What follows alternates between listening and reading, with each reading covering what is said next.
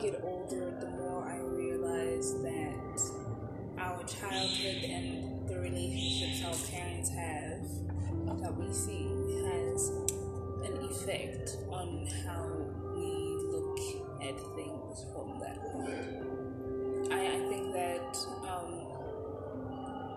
the more of a broken marriage you see while growing up, the more reluctant you are to having relationships. I'm talking about romantic relationships. As much as the saying goes, as much as people think, oh, if I'm growing up in a broken family and I'm being raised by broken people, I'm really trying to make sure that I break that generational curse. That's amazing. But the truth is, if you do not become self-aware of possible similarities to the people that you see every day and the people that you despise in the sense of their marital issues, you'll never do better. You'll probably become worse and do the same thing. I think that if people become offended by the fact that someone said they've got a really terrible family dynamic, it's not gonna help. I think everyone needs some self-introspect and just sit down and look at the people that have raised you and look at their relationship and wonder whether with such an upbringing will you be a better person, will you be a better partner? Because I've met people who openly, blatantly say that their parents have really bad communication skills, and in their relationships they have really bad communication skills, and once you try and point that out or try and help them or try and highlight that, it becomes as if you're trying to change somebody.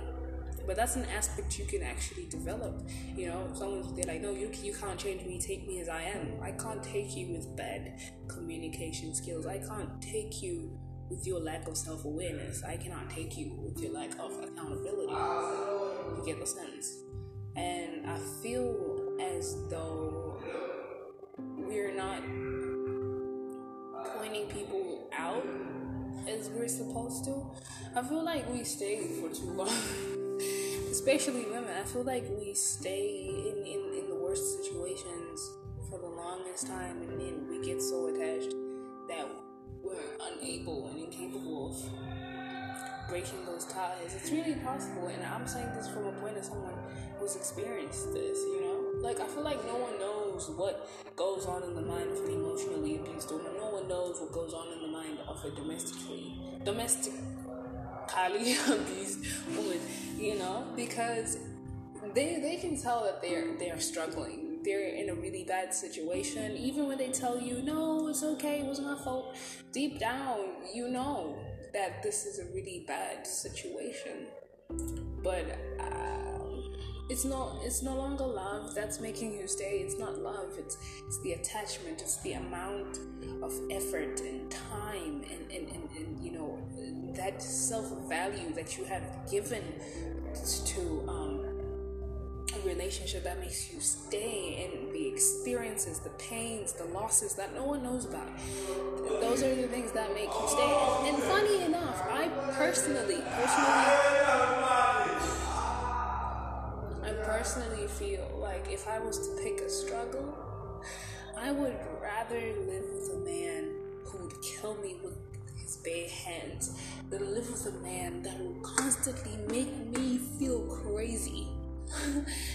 I'd rather be physically abused than mentally abused or emotionally abused, because at least I know where the punches are coming from. I know what direction they're coming from. You know what I mean? But when it comes to like mental manipulation and abuse, you don't know whether or not they're telling you that you're beautiful today, if they mean it, or if they're just trying to manipulate you into doing something else.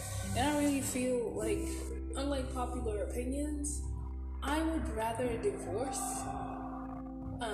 someone I've been with for 20-25 years if I can no longer handle the pressure you know, because nowadays people are just being raised by miserable couples. They're just raising miserable children who end up to become miserable partners for other people, and I just I just think it's way better to just end it. You know, I would rather be a lonely 50-year-old woman with 6, 7, 8 kids than be a bitter, miserable 65-year-old who has to cater to a man who constantly degrades her emotionally, who constantly makes her look stupid. I'd rather die. I'd rather die alone. I'd rather die alone knowing that I have raised my kids to fruition, and I think that I would never hide infidelity and pain and abuse for my kids.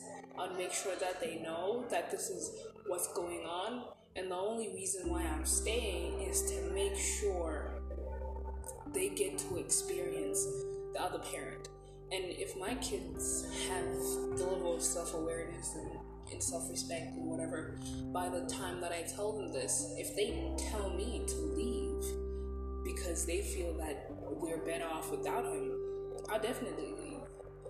I know this sounds very, very dumb because I'm not married and people just think, oh no, you're bitter and whatever. No, I have way more. Just my thoughts.